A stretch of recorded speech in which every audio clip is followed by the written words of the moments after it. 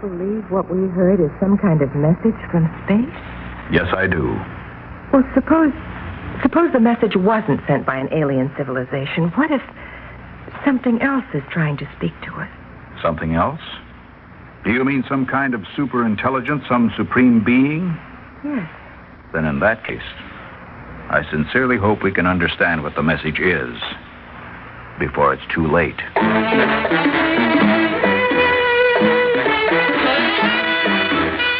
Theater 5 presents We Are All Alone.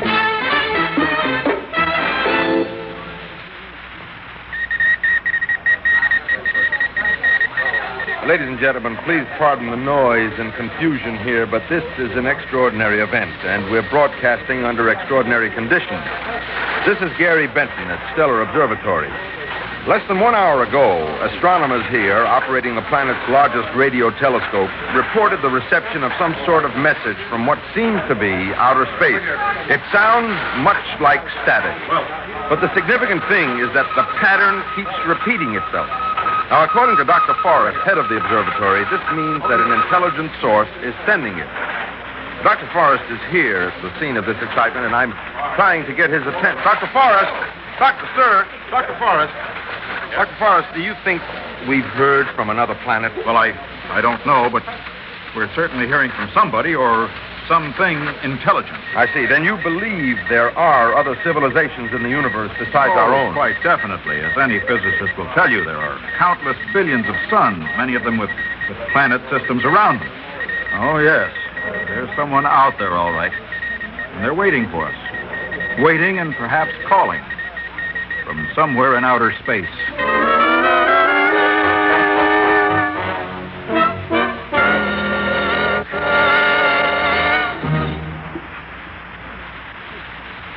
Theater 5 is presenting the radio drama We Are All Alone.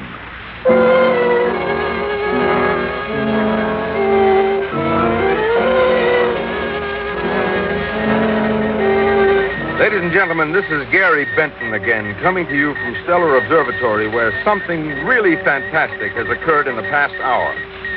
We just spoke with Dr. Forrest, head of the observatory, and as soon as possible, we will broadcast a tape of the noise pattern which has come from outer space. Please stand by for further details. We are now switching back to your local station. So much for that. Till things start popping again. Hey, who's got a match? That's the telephone for you. Oh, thanks. All right, coming. Thank you. Hello? Gary, this is Ray at the studio. What's going on up there? Plenty, Ray. The boys up here think they've hit the jackpot this time. They claim it has to be something intelligent that's sending that noise. Why's that? Because the same pattern keeps coming in. They never heard anything like it. Can't it be just coincidence? Not a chance, no. Look, they had a computer figure it out. After the 6th repetition, the chances of a 7th are astronomical. More than 10 is just about impossible, and this thing's been going on for an hour. Well, all right. But I got troubles down here. Linda Maxwell wants to go on with her show. Uh-oh. She says that her listeners aren't interested in space. They just want to hear her. Is she kidding? This may be the biggest thing that's ever happened to us. This thing's so hot, the president of the planet has a direct line to this place. Look, Ray, I think you should just play music and hold everything open for what happens here. Suppose nothing happens. It will. They're going to give me a tape recording of the sound to play on the air. Why don't you have Linda stand by just in case, huh? Okay, I'll tell her. Yeah, and give her my love, huh? Yeah, right. Talk to you later. Now for the fight. Linda, I just spoke with Gary Benton up at the observatory. Ah, yes, the talented Mr. Benton. And what words of wisdom does he have for me now? Well, Gary says that things are popping up there. He's going to get a tape to play very soon. What about my listeners? Well, this is a news special, you know. And it just might be the most important event ever. Oh, I know it, Ray, and I suppose I can't really argue the point. It's just that, well, you know how I hate to let that inflated ego of Gary's get any bigger than it is already. You know, I believe you and Gary must be secretly married, the way you two go around throwing barbs at each other. Not a chance, Ray. We're both much too smart for anything like that. Meaning that you'll wait until he asks you. Well, maybe. So why don't you just wait in the studio? Gary wants you to stand by in case something goes wrong. Oh, hey, I have a better idea. Suppose I go up to the observatory and split the news with Gary. That way my listeners could hear me, and then everybody's happy. That's not a bad idea. Besides, it may be good to get a woman's viewpoint of what's happening. Ray, listen. Do you really think there's anything to it? I mean, this message from space? Oh, I don't know. It's possible, all right. But if it is true, then we're not alone anymore. That's right. What about it? Well, it's spooky, that's all. I mean, we've sent satellites into space. We've been sending messages out to the universe for years, but this is different. Somebody's sending us something. Maybe it's an answer to one of our messages. But if it is that, it's even more scary. Then whoever it is must be very much like we are. Maybe a whole planet just like us. Well, the universe is big enough for both of us, I suppose. Now, look, how about you getting up to the observatory and start sending us messages? Okay, I'm there already. The next voice you hear will be that of Linda Maxwell from outer space.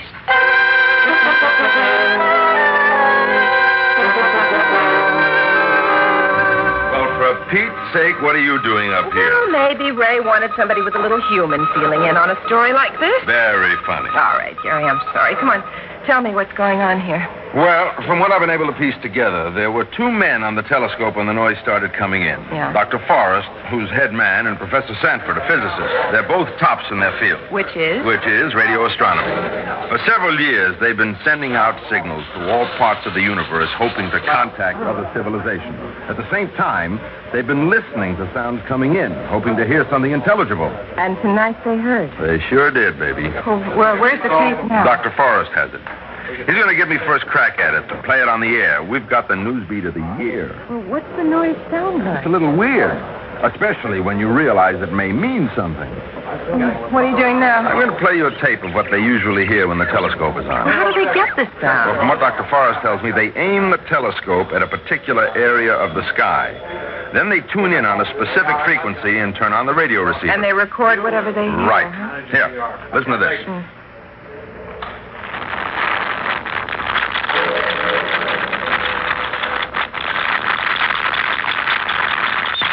That's all coming from space? Every bit of it And the sounds we're hearing? are the sounds of the universe.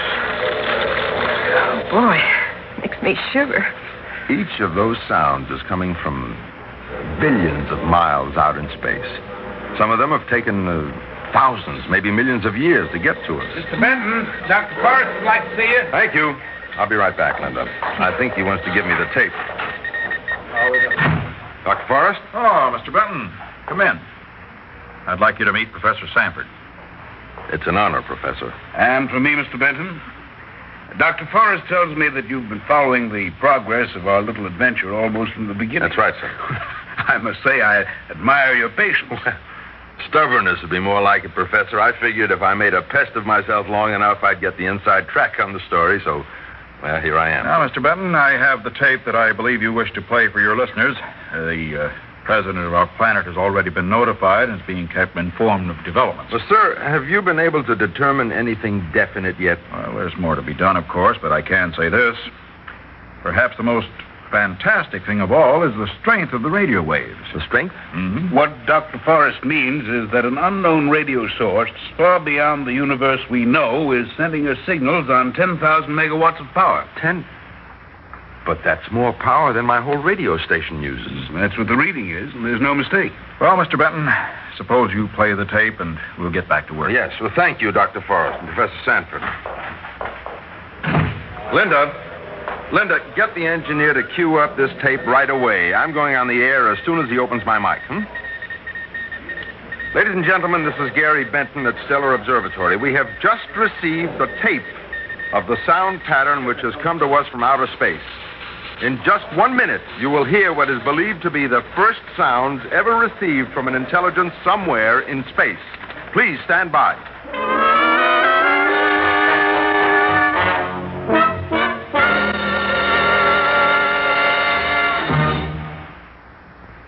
Theater 5 is presenting We Are All Alone.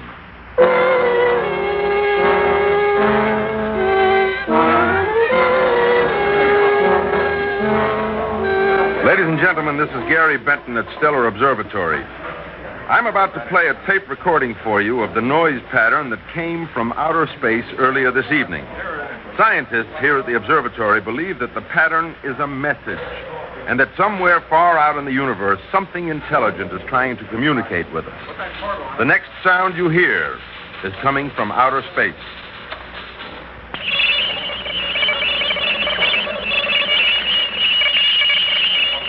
It gives me goosebumps. Why? I don't know. It's just spooky. Ladies and gentlemen, we have just played for you what may be the first message ever received from outer space. Scientists are now determining what that message may be. As reports come in, we will broadcast them, so please stay tuned. Well, that's that, at least for the moment. I hope the president of the planet was listening. Gary? Hmm? Listen, suppose this, whatever it is, isn't friendly. I mean, suppose it wants to destroy us. What then? Well, first it has to get here. If it could send messages, it could get here. Well, it's a little different, Linda. One big difference is that radio waves travel through just about everything. Bodies can't do that, at least not that we know of. But just suppose it did happen. What would you do? My love, I'd gather you up in my arms and run as fast as I could. Oh, dear. Telephone for Mr. Benton. Oh, thanks. Benton here. This is Ray, Gary. Here at the studio. Yeah, what's up? Oh, boy, things are really popping. We've had about 100 calls already on this message from outer space, and they're coming in faster than we can take them. And I have personally spoken to two men who claim to understand the message. What? You heard me. Both of them claim that they can understand what is being sent, and what's more, they know where it's coming from. One of them fell on his head when he was 12, and ever since then he's had visions of the day when this message would come. Yeah, what about the other? Well, the other one knows all about the message because it's for him. I see. Well, go It on. seems that he is not of this planet. He came here many years ago from his home, billions of miles away in another galaxy. Now they want him back. Now that's what the message is, telling him to come home. Look, seriously, Gary, I just wanted to congratulate you on being the first to get this on the air. It's the biggest thing that's ever happened around here. Well, thanks, Ray. I'll call you later at the studio. You'll be there, huh? Where else? Right. That was Ray. Oh, did he say my listeners are storming the building because they can't hear me? Yeah, something like that. I thought so. Hey, here's Dr. Forrest, the professor. Come on, I'll introduce you. Oh, okay. Oh, Mr. Benton. Sir? Well, how did the broadcast go? Just fine, Doctor, just fine. I'll return the tape after I've run it once more. Good. Meanwhile, this charming young thing on my arm is Linda Maxwell. She's my assistant. Linda, Dr. Forrest, Professor Sanford. How do you Pleasure, do? Miss Maxwell. Anything new, Doctor? I'm afraid not. We've tried radio telegraphy with no luck. We've just finished running the pattern through the modulating receiver. Oh, what does that do? It breaks down the electromagnetic wave. The wave pattern is carrying the electrical equivalent of sound wave. Then the receiver can reproduce the original sound. You mean a voice? If that's the original sound, yes. Well, sir, what were the results of your test? It's definitely not what we expected. I see. Well, if something is being sent out, what form would it take? I mean, for example, would it have our alphabet? Hardly. It would probably be a mathematical formula. Equations are constant everywhere in the universe. Yes, that's the only common bond there is, of course. You mean everything else, history, culture, is meaningless to an alien civilization? Well, in terms of our experience, I'm afraid so, Miss Maxwell. Well, what do you do now, sir? Well, there's one more experiment Professor Sanford and I want to try. It's a long shot, so I'd better not say anything about it just yet. But we should know the result very soon now. Dr. Forrest, Yes, Miss Maxwell. suppose the message was not sent by an alien civilization. What if something else is trying to speak to us? Something else? You mean some kind of super intelligence or some supreme being? Yes. Then in that case, Miss Maxwell, I sincerely hope we can understand what the message is before it's too late.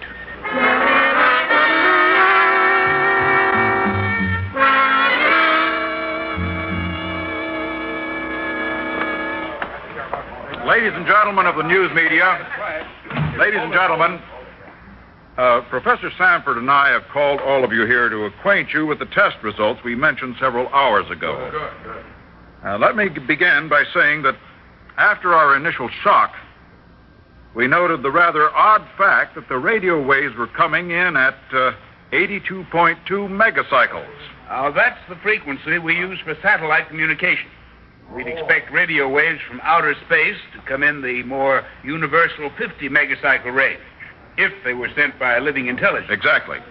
So we began to suspect that our intelligent sender of messages might be aboard one of our own lost satellites. One of our lost satellites? Yes, Mr. Benton. But how is that possible, sir? I mean, a lost satellite can't just travel billions of miles into space and then suddenly begin sending radio messages back. Where would it get the energy? I think I can answer that, Mr. Benton. The satellite could be in a solar orbit that includes a number of planets. A strong magnetic field around these planets would trap enough sun particles to ionize the transmitter. I see, and that would give it the tremendous energy required? Well, it could be as simple as that. To check this theory, we submitted the noise pattern to the decoding scanner. Everything was double-checked. And there's no doubt that the mysterious message from outer space, the something that is sending us a repeating pattern, is a transmitter in one of our own satellites.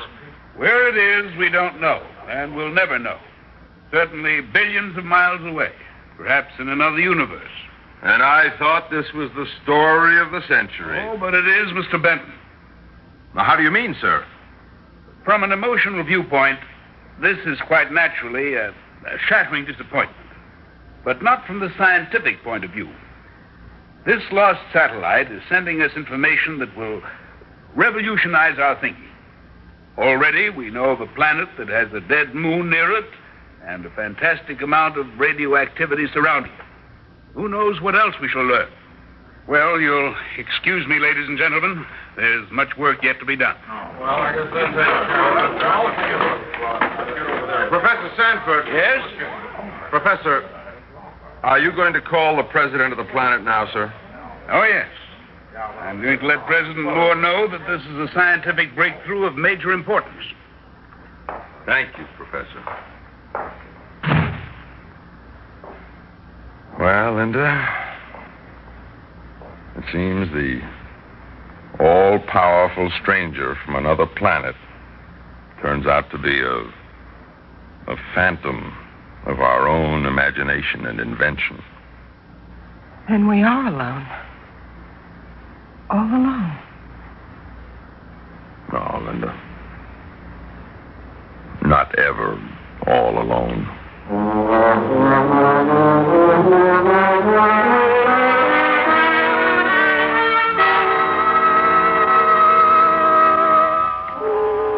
People of our planet, this is your president speaking.